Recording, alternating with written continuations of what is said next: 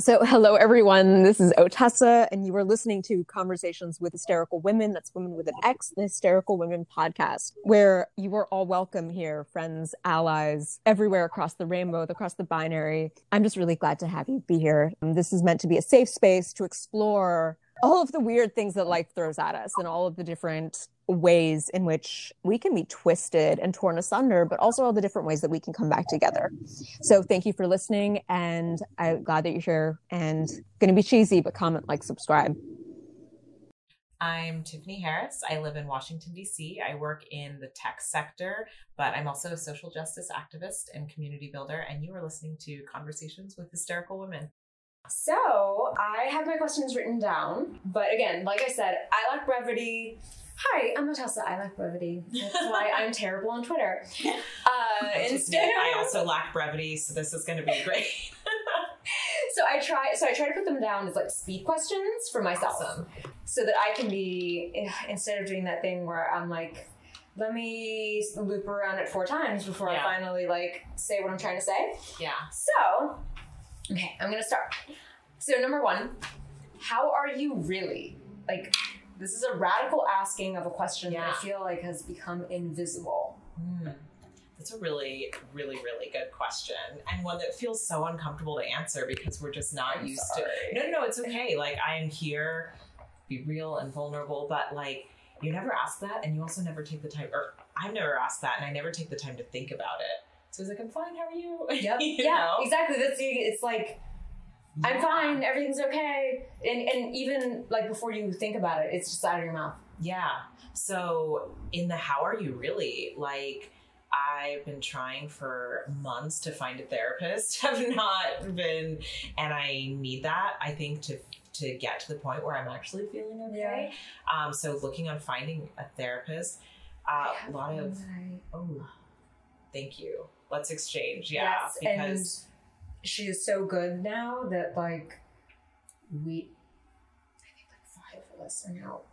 We keep passing her, and everyone has a good experience. So good. She's been vetted by like a lot of our friends, and they're all like, "We love her too." That's great. Yeah, I heard an ad like recently, and it was like, now there are ways to connect with therapists like digitally versus in person for people's schedules, and it was like, switch anytime. If you don't like your therapist, like, drop that person and find a new one. And I'm like, I want it to be hard. I want to be challenged. I want to dig into the things that are really keeping me from being the person I want to be. And I was just like, man, that's like a bad attitude to have. Like, I want to find somebody good, but I want them to like, take me to places that might feel uncomfortable because that's where I need to go. So like the therapist piece is tough. Relationship going well, like successes in work, but my job is like, I'm not in the right fit right now. And so I've been looking for other opportunities. And I thought I had a really cool position lined up, and I've never had this happen before, so I'm happy to talk about it here in case other people experience it. Was offered a job, accepted it, and they rescinded the offer. What? Crazy town, right? So they rescinded the offer, and I suspect that it was, I have no idea, but knowing the culture around like the place I was trying to get to, I countered the salary. And not that I was like super concerned about the salary they offered, but I think like as women, like, we're definitely conditioned not to ask for more. And so I always counter the salary just because I'm like, it feels uncomfortable. And I know like you'll always be kind of lowballed in that sense. So do it. And I think they were like really turned off. So I'm just kind of trying to be like, you know what, maybe it wasn't the right fit, but they like kind of ghosted me after that. And they said, okay, we can't offer it a higher salary. And I said, that's fine. I'd be honored to work here anyway and to be on this team. And then they just like never got back until I wrote to someone higher up on Twitter and said, hey, like, the person who interviewed me is not getting back. And then the person wrote me back again, and I was just super disappointed. So yeah, that happened a few days ago, and I'm just kind of like processing it mentally because it's just not something I ever experienced. Don't let yourselves get ghosted on a job offer. If you do, it's not the right place to work. But I'm disappointed because I felt like this was a really great fit for my skills, a really worthwhile position when I was talking about some of the things like why I can't sleep at night and what I feel is wrong with our country and society. This was a role that would like directly, hopefully, address some of those things in the long term. And I just really wanted to be there. So yeah. kind of a weird. That is a roller coaster. That is a strange thing. Strange thing. And also has so many different ramifications, but also, and maybe this is like overly optimistic, Otessa, but a place that would do that to you, yeah, you might have just avoided a ticket on the Titanic. Right. I think in my role right now, you know, there were like things that you see during the interview process, during interactions with your future colleagues, that might be like little red flags that you don't pay attention to or you suppress, and it comes out later. That's always been true in every job I've had, like pay attention to those things. So maybe I dodged a bullet, but like being like perfectly honest on this podcast, I want to get a woman elected president. This was like on one of the campaigns at a great position, and I'm just like, oh, and I'm trying also to not let that interaction color the way I feel about the candidate, because it's potentially very unrelated, but I'm just like, man, I didn't realize I had so much like, not ego, I don't know what it is, that I'm kind of like veering between being super sad and hard on myself and like, well, screw them, you know? And it's like neither attitude is the right attitude to have. It's like you just gotta hold it and be like, that was weird. That was weird. That was unprofessional. Yeah. Like, just straight up, like if I'm Spock and just purely viewing this like from a logic perspective, that was unprofessional. Yeah. And if they offered you the job and they didn't like your counter and you said, I'm still willing to do this, that's not a reason to say. that's not a reason to ghost. Like none of that is okay. Yeah. I got offered a position on Kamala's campaign. They offered it to me with no salary. What? A high level position to work for free, and that they may be able to pay me at some point. This woman is raising millions and millions of dollars. It's at a position. Exactly. I'm coming from a position and would be going into a position that's like relatively high-ish level, right? And I also like don't have the means to be able to like work for free. Like who's gonna pay? Like, you know. So I thought that was a little offensive. Yeah. So Warren's campaign, because to be honest, at this point, both of them, I'm like, we'll sleep like freaking babies with either one of them as president. Like, I mean, literally with anybody else. With like this freaking plant as a president, I would be a lot more like, but so Warren's plant for president. Literally, plant for president. Right. Prometheus for president. And it was like also kind of, both situations were kind of offensive. It was very offensive. Yes. Yeah, and it made me just think not like, kinda. Like, let me validate you here. Oh, thank you. That is offensive. Yeah. That's highly offensive. And so I was just, I don't know, it's a weird feeling. And I haven't worked in like the campaign political space, so I think there are probably some things that I might not be aware of culturally, that it is a weird space, but it shouldn't be like that. Like if we are electing... And that's a lot of what their platforms are about. Yeah.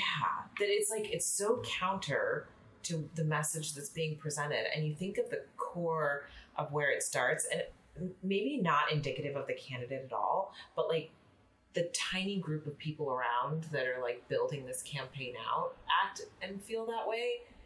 Oh, I'm just like, I don't want to be jaded on politics completely, but it's getting hard. Yeah, you know, seriously, having that experience from the inside, and like after going private sector, I'm like, that place is totally fucked up. So it's like, what's left?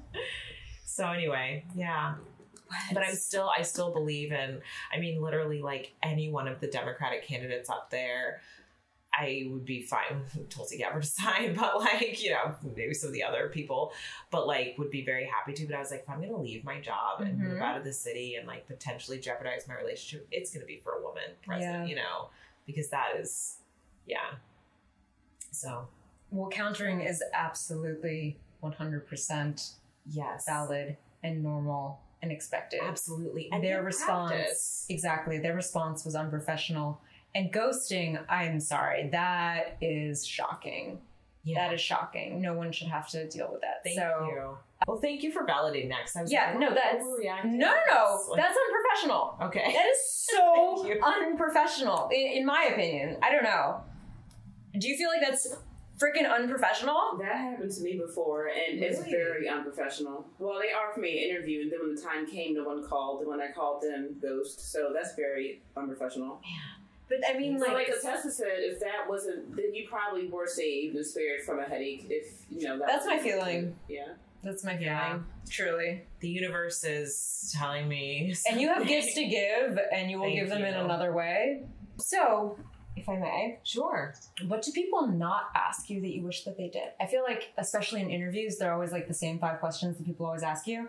And it's always like, how did you Google me? Did you see any of my other interviews? Like, what do people not ask you or fail to ask you that you're like, why don't you ask me this?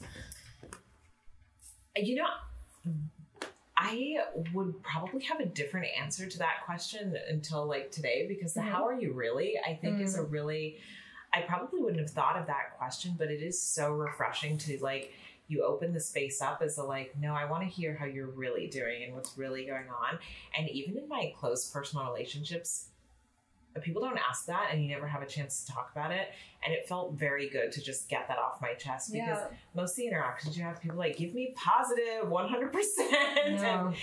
And you, I think we talked about this a little bit before, but like the burden of guilt that you never want to feel like I'm burdening someone else with my burdens. And so just giving the permission and the space to say like, I want you to get real for a second and like tell me how things are actually going is like, no one's ever asked me that in an interview. No one's ever, it's probably been a very long time since someone's asked me that on just like a one-to-one basis. And it's so nice and so thoughtful. So I'm going to incorporate that into my interactions, but I wish more people did. Yeah, so. I wish more people did as well, honestly. And I think that there is that fear of like, I don't want to put this on someone. Yeah. But I also think that from the other point of view, assuming that, you know, you're dealing with a human being who is healthy and logical and not nefarious, it gives the other person the opportunity to resonate higher. Yeah. And being there for someone else who's, it's terrifying to admit that maybe you're not like totally amazing, like the way that everyone's Instagram or so many people's Instagram.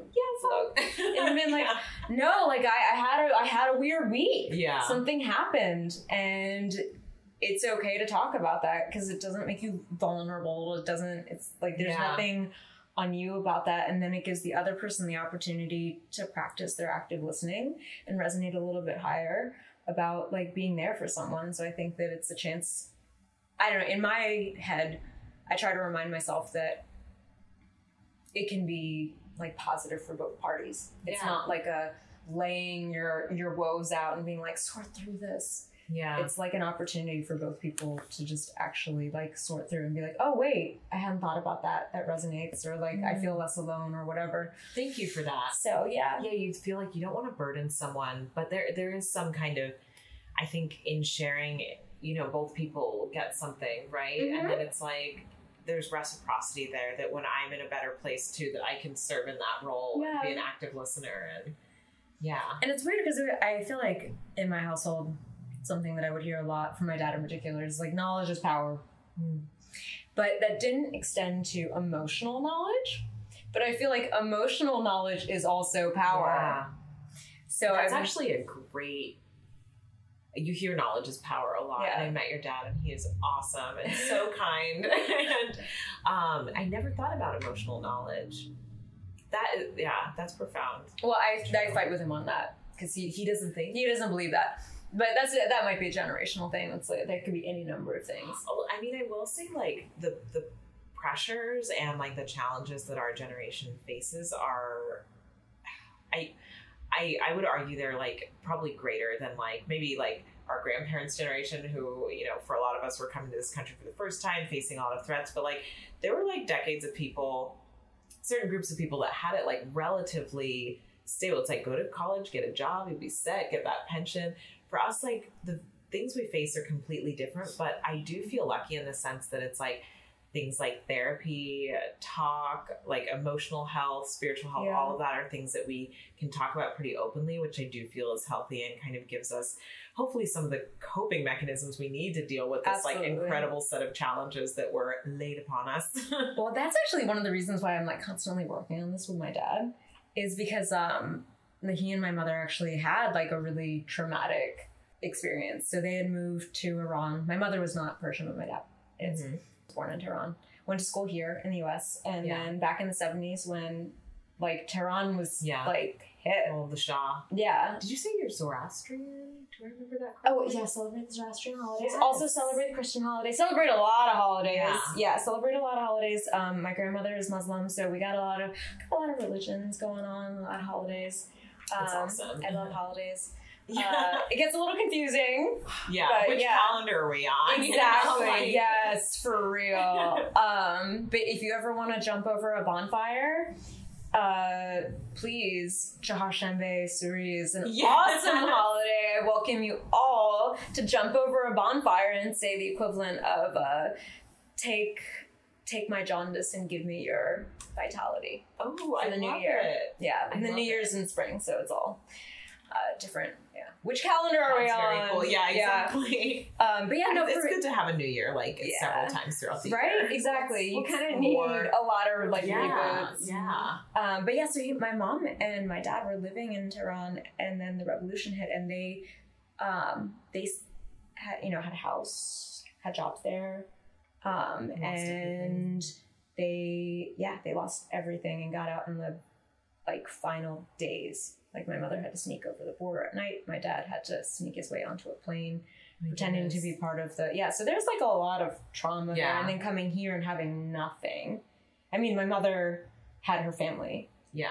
but they weren't able to But really sorting through support a lot of them. things. Yeah, but just Yeah. coming here, and my dad had his college storage unit. That was all. Wow. They were really only able to bring what they could carry with them, and everything else was. So yeah, so I'm like, emotional knowledge might help you, Dad. Why don't you believe in mental health? Like you believe in like dental health. Why don't you believe in mental health? So I'm like, I'm working on it. So this actually is a good segue to another question that I have, because I did this interesting training about having more success talking to people who don't necessarily think in the same way as yourself. Mm-hmm. Now, you're never going to be able to convince someone who's totally on the other side of all issues. Like, I will not be able to convince Trump or have Trump listen to me. Yeah. But someone who is maybe a little bit more center, there are ways to have productive communications and discourse. Mm-hmm. And one of the things that they really mentioned in the dial test was don't use buzzwords. Because as soon as you use a buzzword, someone's ears close. Interesting. So they're all about like finding synonyms. So this is going to be like super, it's almost like a Freudian like speed thing, right? And it's hard. Fail. No, it's hard, but it's also kind of fun. So Okay. like have fun with it. So we did this before and it was interesting what kind of came out. So we're going to do speed synonyms. Work-life balance. Oh. Wait, hold on. Oh. I've heard my CEO say one, work-life blend. I hate that. Okay, work-life balance. Sorry, this is so hard. It's really hard. I can come back to that one. Yeah, let's come back to it. Stick it in your pin. Self-care. Ask the audience. Self-care. Oh, man, I just keep thinking of other buzzwords. I was like, mindfulness. Oh, it's not the same thing.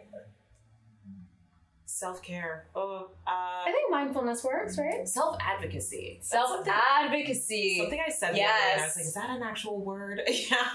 That I have not heard before. Self-advocacy. Yes. Okay. Emotional labor. Emotional labor. Let me think. Taxing. Mm-hmm. Emotionally taxing. Yeah. Is that still a buzzword? Emotionally taxing? I don't think so. No. Okay. I went with unpaid teaching on that one. Unpaid teaching. No, that's good. That's good. People and everyone can connect to that. Yeah. Yeah. Being triggered. Ooh, being triggered. Painful reminders. Oof. Okay. That's good. Microaggressions. Being an asshole.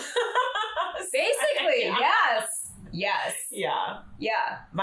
Yeah. I would just say being an asshole. Okay, so unintentionally being an asshole. are they aware or unaware of Sometimes. jerkness? So it goes both ways. Oh, yeah. No, the person who is giving. Mm-hmm. aware and unaware. Yeah. Yeah.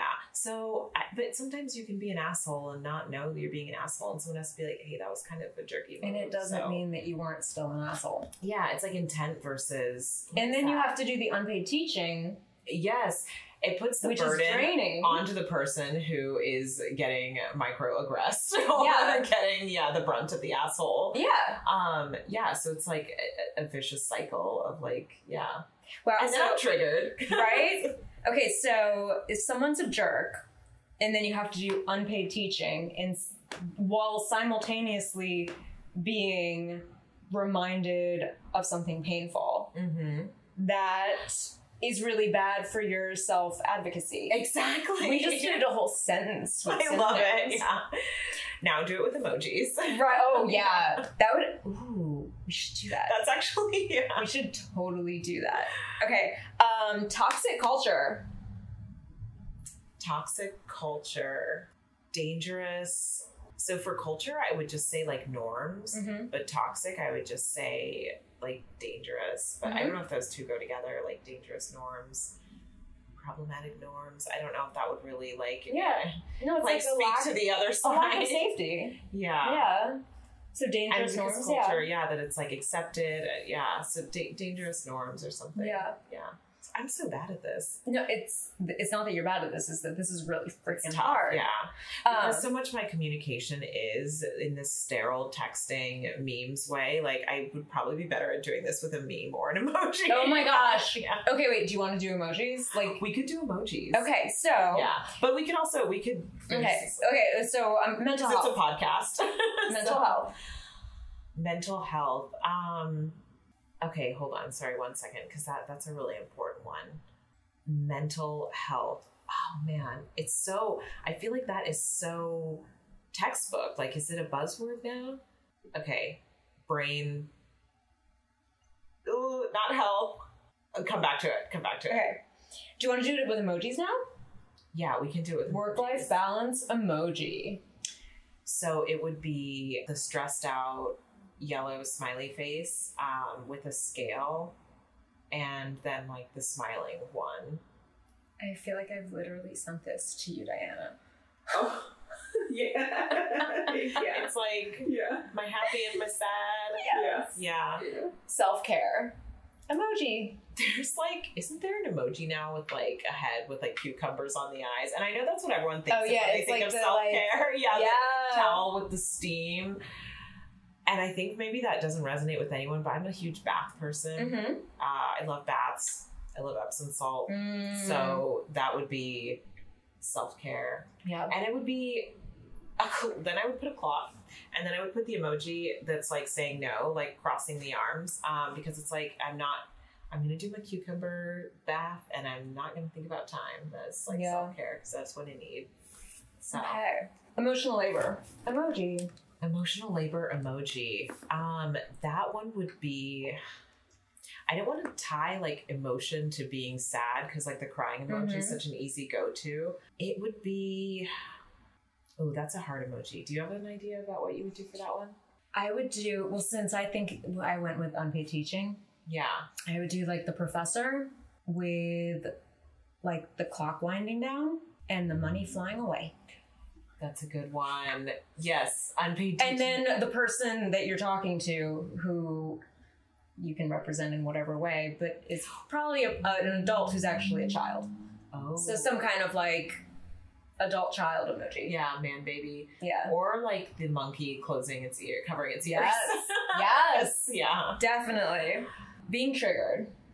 Being triggered. Okay, so I would do the there's like a megaphone emoji, and then there are like binoculars, and then it would be like the smiley face emoji that has like kind of just like the upset face emoji, because I think that, at least like for me, like something that triggers me, like it can be something I've heard or something I've seen or experienced, so like whatever connotates those different sensory triggers, and then just like, oh, now I'm sad. Yeah.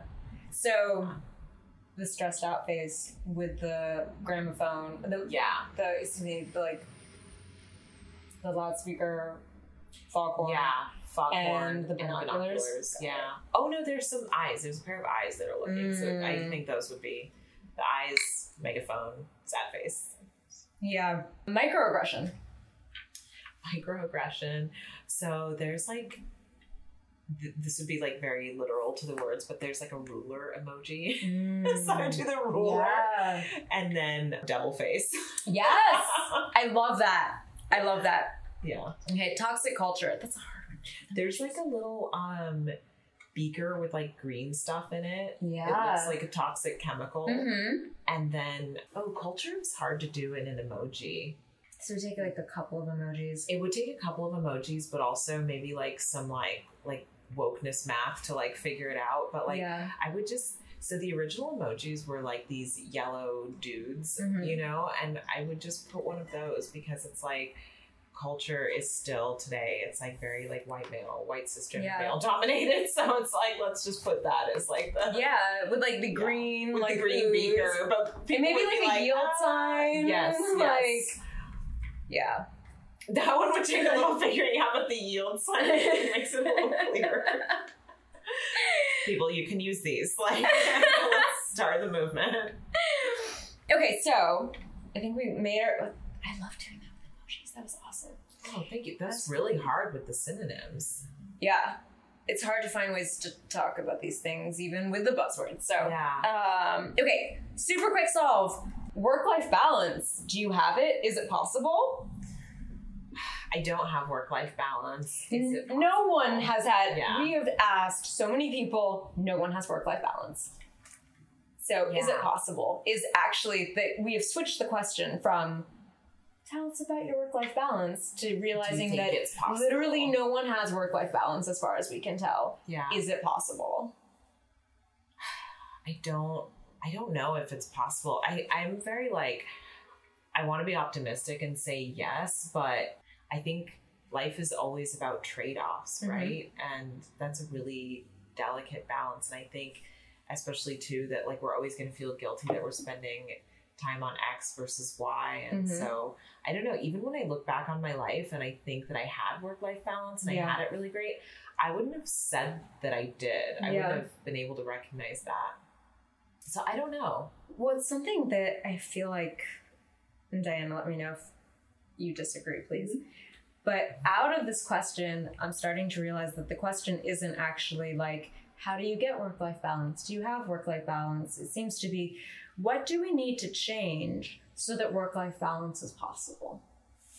And That's your yeah. emoji, I'm thinking about your emojis for scale. toxic culture of like the scale and the green Beaker, yeah. beaker. I'm like, we need to remove the green beaker.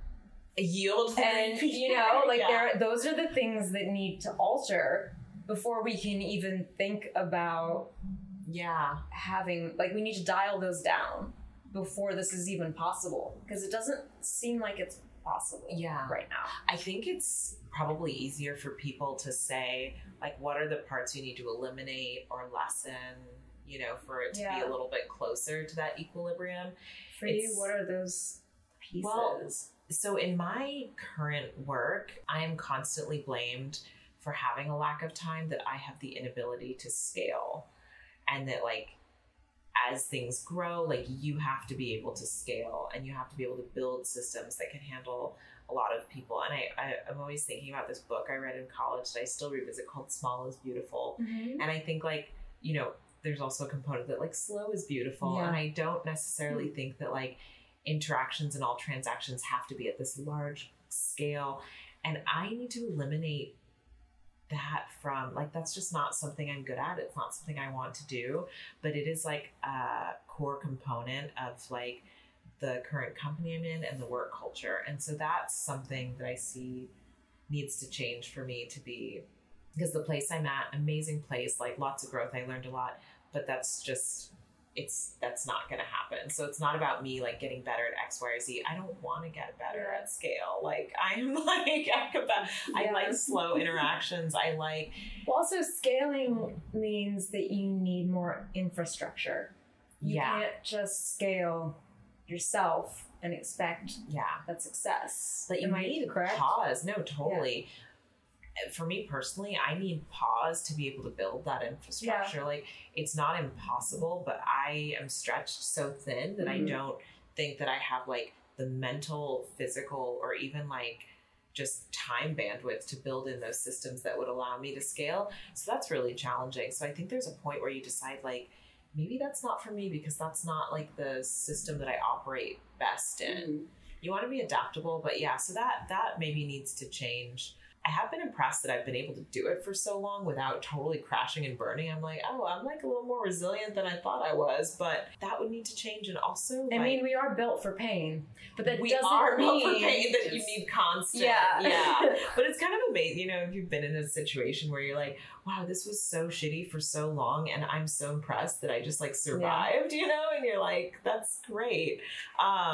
In that sense, not like the day to day. I think the other thing is like, I'm very OCD about like my house and like cleaning and the way things look, like closets in color order, like books in size and color order. Which is why I don't want you in that room, because I'm like, I don't do it. Don't go in that room. That's where everything half finished exists. Oh yeah, I'm the same way, and so I spend a lot of like mental and physical energy on that, and that is like just not useful at all, you know, like when you think about things and you're like, is this useful? No, it's absolutely not useful at all, and I just can't seem to shake that. And so I spend a lot of time like just cleaning and organizing, and it's like, I don't really need to do that.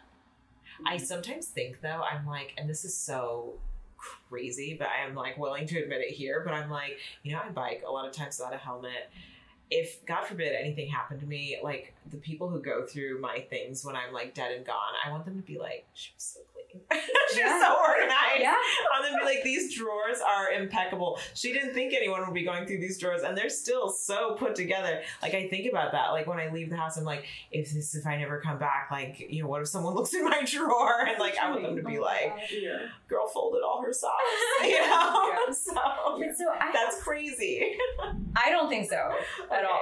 I've written my own obituary, so that is actually a really healthy exercise, I think. I encourage, a lot of people said that was really morbid, but I was like, I don't want to put that emotional labor on someone else. Also, what if they do it wrong? The other thing I think, so I did that exercise. I had a writing teacher in college who had us all write our own obituaries. This woman was crazy, but like a genius, like so brilliant, someone I learned so much from. And in my obituary, it talked about all of the countries I have traveled to. And at that point, I had never been overseas. It talked about, for some reason, my funeral was taking place in Morocco. So all of these things, I ended up traveling. Like I've traveled a lot and lived overseas, and I moved to Morocco after that. And like, it just like gave me a sense of direction that it was like, this is what I want people to say about me when I'm gone, but I have to make those things happen. I feel like there's a certain element of, I'm just going to go ahead and say it, of like death magic when you do that, or setting intentions, however you want to put it. That is really helpful. We have a friend, mutual friend, who was a Forbes 30 under 30, and she had told me that she had finally, like, I hope I'm not like saying this story wrong, but that she finally admitted out loud, like to herself and to her friends and community, that she wanted it, and then it happened. And there's something about like saying what you want out loud and making it real, you know, speaking it into existence, that's powerful. And so I've been trying to practice that a little more. That's very true. But it's hard to admit sometimes, like the things you want are the things you think you deserve. But I'm like, you know, screw it. Like, just try it. So I have two questions, but I can ask the first one. Sure. What do you deserve? What do you want? Oh, what do I? And like, don't call back from that job. And like, no guilt, no like, because we can get into guilt, like, and how crushing it is. Let's pretend this is impossible, because it's like always the elephant in the room.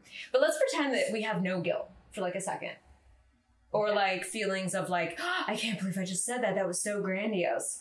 Like, truly, I think you know in your heart of hearts, like, what you deserve and what you want. Yeah. So I think mine, I feel guilty saying this, but I'm going to say it. Don't. And it touches on some things in the past, too. I think I deserve, and I wish I had, 2 parents a healthy mom, like both physically and mentally, and like a home structure growing up that was able to help me thrive and give me the tools necessary to cope today. Yeah. So I think there are a lot of things that I find missing. And I see like my partner, he's amazing. He's an attractive, tall, white dude with athletic skills who was blessed with abundance growing up. And like the amount of confidence, like the way we approach different situations, I'm like, God, will I ever have that? I think you can, but it's like, it's just been reinforced throughout his life. Yeah. And I wonder sometimes, I'm like, I have all of these things and it's good to be aware of them and I can work toward them. But I'm like, I had a really crazy childhood and continue to like, I'm in my early 30s and I like support my mom and she's sick, as you know. And I'm just like, man, I wish I didn't have student loans, but I also wish that my money was my money, that like the money I'm working my ass off for, I could spend just on myself and the things.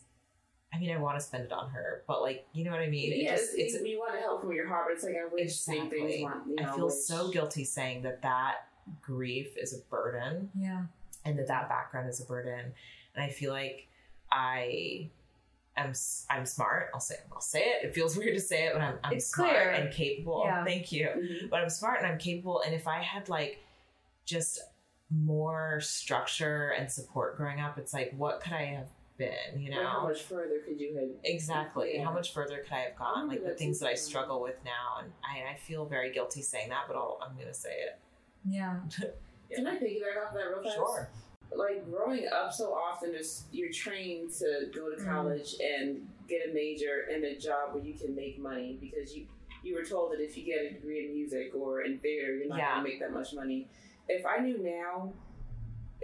at the age of 15 what I know now, I would have really just went for my passion early on, but I didn't because I never thought that I didn't think I could do it. Yeah. I did the same thing. I got a degree in business because I was like, you know, I grew up poor and all I knew was like, I was like, I don't want to be dumpster diving when I'm like in my, you know, you're like, and I was so unhappy. My first job, I like walked out and that's when I like went and joined the Peace Corps, which is not the track that everybody goes on. But I was like, this is not for me. But you have a different set of risks that you're like, the money's very real. Like, you know what it feels like to be hungry and to be food insecure. And you're like, I don't want that for myself. But what I've learned, and I think we'll like all can attest to be true, and I'm sure people listening to this as well, is that like, if you can find what you love and you can figure out a way to monetize it, like you'll be so much more successful. Finding it is hard. Taking the risk is hard. That's another thing I saw. Like, so my boyfriend opened these gyms. Huge risk when he was in his 20s. I would never have the confidence to do that. He just loves, like, he's in his element every day. And it's so amazing because so rarely I think we get to see people doing that. Like, their job is what they really love. So weird. But I'm like, I am like my parent, you know, my mom, I'll say, like, don't know my dad, but like couldn't really care less what I ended up doing. But you do feel that pressure of like, I have to be like the trajectory has to go up, and it's the perception is like it's getting that degree in business or like making more money or something like that, and that kind of sets you on a path that I think it's not what's best for you or what you necessarily should be on. But I totally I agree. The ability. So I told you about how my parents left the revolution. I was born shortly thereafter. And then my brother and sister were born 13 years later after my parents had hustled and grinded. Yeah. So I remember You were the first. You were the early. Yeah, I was like adopter. the grief, like post-revolution baby where it was like, can we afford shoes? Yeah. So I remember growing up in very different circumstances, and my parents like had no self-care to make sure that I could have things. And that's a risk. And I think that so much of this, like, and I'll hear people say it and they're like, just go for your dreams. And the ability to say that comes, I'm being honest in how I actually feel. I feel like that comes from a history of Maslow's hierarchy of needs all being met. Yeah. Like for you to be able to say that. Yeah, then you can say that. But if you're worried about being destitute, or if you're worried about like, what if I can't afford shoes again? And what if I take this risk? Yeah. And I go back there or worse. And you know what worse feels like, you know? Yeah. But at the same time, it can be like your ninja mind working against you. Totally. And so I think like that confidence to say that when you haven't always had all of your needs met is the trickiest part. Totally. Yeah. Because it's like, I'm going to take this risk and I'll have a plan B and I'll have a plan C because it could go in this other way. Yeah. But I feel like I can do this. I feel like I deserve it. I feel like I want this. I'm capable. I'm deserving. All of the above. But I'm terrified of the risk of backfire. So you have your plan B and your plan C that other people might not have. The plan B and C. Yeah. So you put those in place. But at the same time, you need the courage that for other people is inherent. And it's like, how do you find that courage? So if your family life was chaotic and then you have to like build your family at an older age, that's exhausting. Yeah. But it does help you find that courage. And you wonder if it's like less stable than like blood relationships, which is like, I don't, necessarily think that is, but I think about like that financial safety net. If you don't have that, you're like, if I screw up, I'm really screwed. But, you can't think like that. Yeah, exactly. Yeah. What's amazing to me is the number of times that people who have come from, regardless of where people have come from, if they are capable and deserving and all of the above, and this is just like their ninja mind working against them. Yeah. It does follow through. It does work. Yeah. You just have to. But you need that. And some of it comes with like just saying it out loud or having someone say it to you. Loud. You are no longer junior. You are senior. Actually, the person that you were talking about earlier is going through a hard time with like, work and life. Oh my gosh. I hope she's good. She's going to be on Friendly Pod. Yes, definitely will be. And like those struggles come. Yeah, and it was affecting my work. Most of my work is international. And I started to get really worried about everything that I was balancing. And I was like, do I start accepting things below my rate just because I'm terrified? Yeah. And I want to make sure that I don't go back there. Yeah. But if your rate was here and you start cutting it so you feel like you're secure, but then you're actually long-term putting yourself back. No, it's true. And she was the one who told me, she was like, you are no longer junior. You are senior.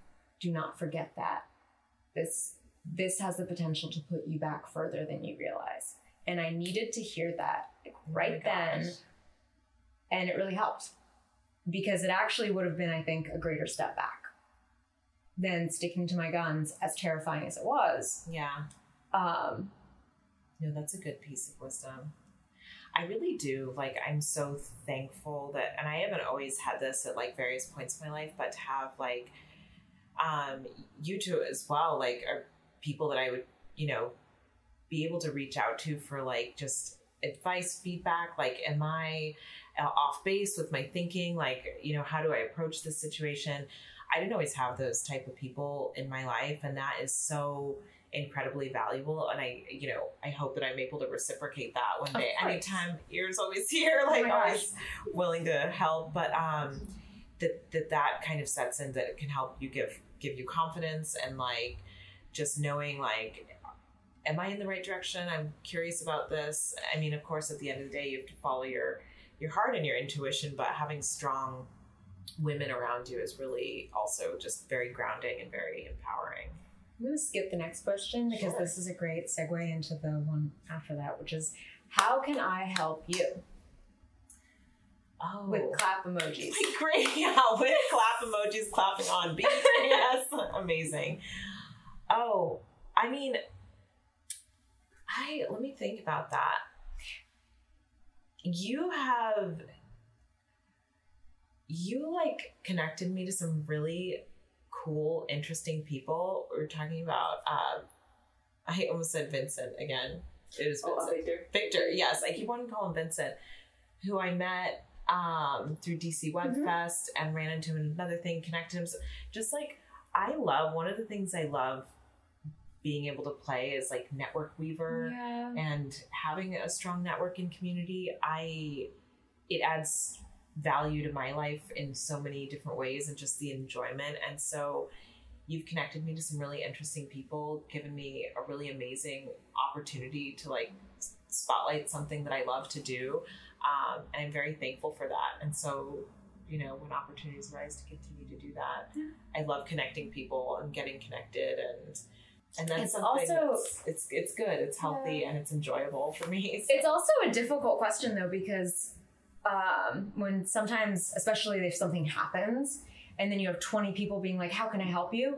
That can also be emotional labor, because then you're already feeling overwhelmed, and then you're like, great, now I've got to find 20 tasks and assign them to each person, and so I always feel tricky asking that question. So sometimes I wonder if instead I should ask, like, what do you have in the wings that I could potentially help with? That's a good one. Or you could just ask both and be like, which one do you want to answer? Which one is more relevant? Or like, here are my skill sets. I'm really good at laundry. I'm really good at folding. Yeah. You don't want my cooking, but I can order you food. You don't want my cooking. We have like, so in Jewish tradition, like when somebody dies, like you have a Shiva, and it's like 7 days of mourning. And one of the things that happens is like community members just come over and like they cook, they clean, like they will like just uplift you in different ways so that you can just be blah, like, you know, like just do what you need to do to keep yourself alive and healthy, and they cover everything else. And I think it's such an amazing just practice, and I think could be applied in ways when it's like, man, I want to Shiva when I'm going through a breakup, or like, you know, that people come over and just like, please cook for me because I can barely get myself out 7 days is not enough. It's not enough. Yeah, it needs to keep going, like in so many ways. But I am here available for Shiva with my friends, or, you know, people outside of that circle who need support. And I would say the answer of like what I need or how you can help me could probably change like day to day, but it's kind of top of mind, just like the interesting people I met through you, and that I've learned a lot from those people. And so to continue that, and our friend who will be on the podcast is also like really, really good at that. Yes. And that's how we met. Yes, exactly. And I think in the city, there are so many things where I love going to those things where it's like women's networking or this, that. And sometimes it's so hard to drag yourself to these like tech outreach, this, that, happy hour, but like I'm never disappointed. I've never gone to one of those things and not met someone who I was like, wow, I really enjoyed that conversation. I really learned something from them. And I think just like we talked about, like the health associated with laughter. Yes. I think a meaningful conversation is also really healthy. Definitely. Yeah. So we've kind of talked about therapy and mental health in terms of what I call like actual self-care versus hashtag self-care. You mentioned crystals. Are there any other things that you find like self-soothing? Yeah, there's so many. So I'm trying out the crystals because, and I'm like so late to the game on crystals. I was like in LA 2 years ago doing the like reality TV show that I talked about. And I remember the makeup artist on set, she was really into crystals. And I was just like, man, this girl like is cray cray. Like what's the deal with crystals? But like, you know, East Coast now, I feel like I'm an East Coaster these days, or we're a little slower sometimes in the trends. And I'm like, you know what? It's like chicken soup. Like what could be bad about it? And they're beautiful and they're powerful. And I had a friend buy me some kind of crystal and I put it like next to my bed, and it was just like the intention that set and the reminder of this relationship. And it was probably like, you know, there is some energy associated with that. And it's like, it makes me feel so happy. And so sorry, Brittany, I know I called you crazy on the set of the TV show because your crystals, but I am on board and I stand corrected. But so that, I think my like spiritual community that I feel like I'm a part of, you know, if I'm being perfectly honest, I don't know like if I actually believe in God or a God or what that God looks like in its many different forms, but Judaism is so important to me and my Jewish and Jewish adjacent community. And I feel less healthy when I'm not like deeply engaged in practices around Shabbat, which forces me to pause on Friday nights and really focus on like relationships and just away from work and being centered. I saw a post on Facebook yesterday. I went to a Jesuit, like a Catholic school actually, for college, and the social justice ministers were like really just important people who I looked up to, and they both got like arrested at like a protest around like, you know, immigration rights and like all that craziness that's happening right now. And I think like just spirituality, action, social justice, all of that stuff is really grounding and healthy for me. And then, you know, the physical and mental practices, like getting enough exercise, meditating enough, that's what keeps me healthy. I think having like a healthy sex life, which isn't always in existence, but luckily right now I'm in a good relationship and I love my partner. So all of that stuff, people are embarrassed to talk about that. Sex is important. So they're all of that is, I feel like is that what makes your skin glow? Oh, what makes your skin glow? Like face mask. Is it like a combination of everything? I mean, it's like 103 degrees. So no, but your skin is always. Your skin is always glowing. Thank you. Well, it's funny because I can be very self-conscious of my skin because I was an acne sufferer for like a long point in my life. So I'm always like thinking about the scars. I'm also like, because I'm like obsessive, I like pick at my skin sometimes, which like is kind of crazy, but I do that. So. I do that. Very guilty. Okay. Yeah. Especially when I'm nervous and I've got like a magnifying mirror. Oh, I had to throw mine away. Yeah. It's like the lights and stuff. I'm like, it starts with tweezing. It ends with my face so bloody. But you know, like copious amounts of Botox and fillers, but also just like, I've got a really strong vitamin regimen. I don't know if that actually works, but I think, you know, I think about like the things I eat, try to eat healthy on top of like my ice cream, but the vitamins and like a good solid skincare routine. I try to be good about like exfoliating and everything, but I think I want to give like other women realistic expectations. Like when people say like, oh, you don't have any wrinkles, it's like, well, I've got like botulism in my face. So like, let's be honest, like it wasn't always like that. And in a few weeks, I'm going to need to re-up. I have a really great guy who I go to and he's like meticulous. So that is one way. But that's not the glowing. It's not the glowing, but it definitely helps because when that thing is taut and stretched, it looks a little, it's funny because at work one day, my colleague was like, oh, this is so bad. I don't want to set like women back, but I also want to be honest and open about these things. A male colleague was like, what's wrong? You look sad. And I was like, shit. Like I knew that I was like off my schedule of getting my facial. And I looked and I was like, yeah, my eyebrows are like down here and I need to get them back up. And also like people just say crazy stuff at work, and I work, you know, like I've got some characters and people say crazy things in meetings and you're just like, and I forget like when my face isn't frozen, I'm like, oh, they can see my reaction. Cause I'm like, you know, like, I'm like, is he crazy? Like, I'm like, oh God, like, but when my face is frozen, I can just like, expression. Like, oh yeah, that is an original idea, sir, that I just said 5 minutes ago. Wow. So yeah, that's my skincare routine. Vitamins, Botox. Do you use any like essential oils or anything? I actually do. So there's a brand at Sephora I really like, but I was like, this is too expensive. So I found it, just bought online, marula oil. Okay. I used to have a sample of that. Yeah. Okay. So I got it as a sample and then it was like, I'm going to buy this. And then I was like, I'm not going to buy this. Oils. I love oils. My skin veers oily, but I do think that oils are still good for you. I use a lot of acids also. Okay. I do lactic acid, glycolic acid. Those are super helpful for exfoliation.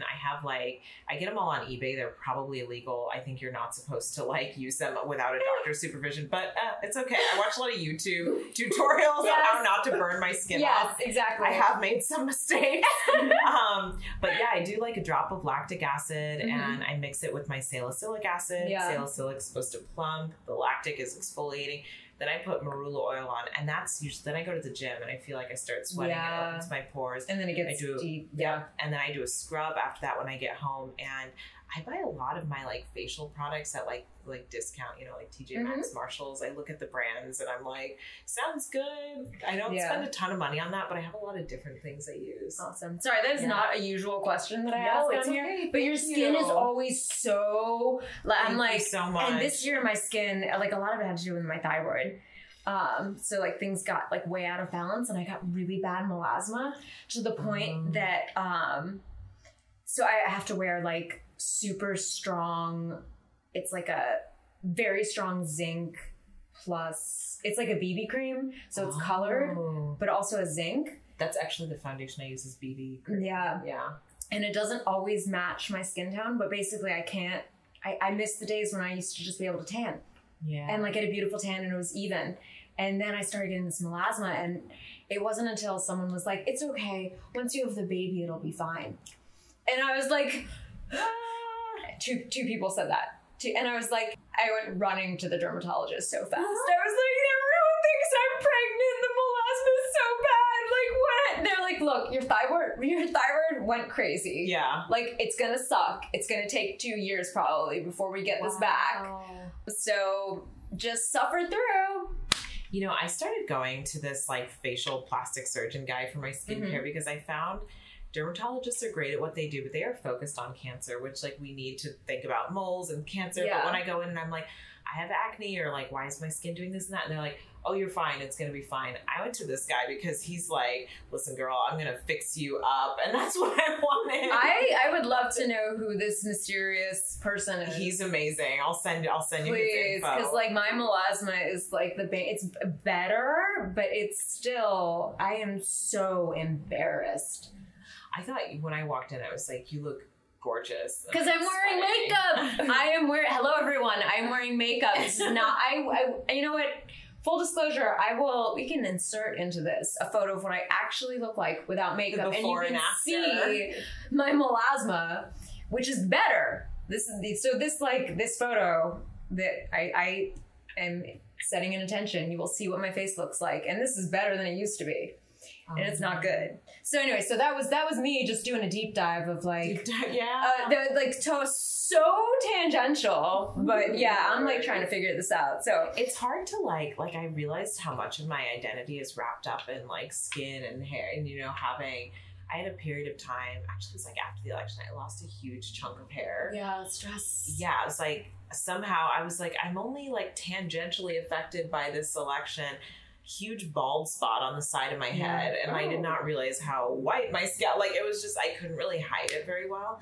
And I was like, man, like what, like I felt so unfeminine, just all these things. And I was like, man, a piece of my identity is wrapped up in like what's on the outside. And I was like, I need to like examine that. But right now I just need to get some spray paint because it's tough when you have something like that. So yeah, but it also helps to talk about it because then someone's like, oh, well, this happened to me. And I'm like, oh, I'm not alone.